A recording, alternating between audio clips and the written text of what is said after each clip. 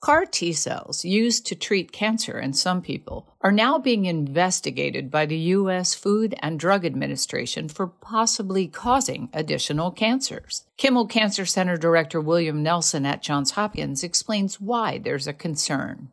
The current strategy to make CAR T cells and use them for cancer treatment is to harvest T cells, their immune cells, and then outside the body insert genes into them that enable them to recognize the cancer cells that they hopefully will chase down and kill when they're reinfused into the body. The Food and Drug Administration, since they approved these platforms, there have been 19 cases of leukemias and lymphomas. The reason they're worried about them is that these could be cancers that arose in the cells that were modified.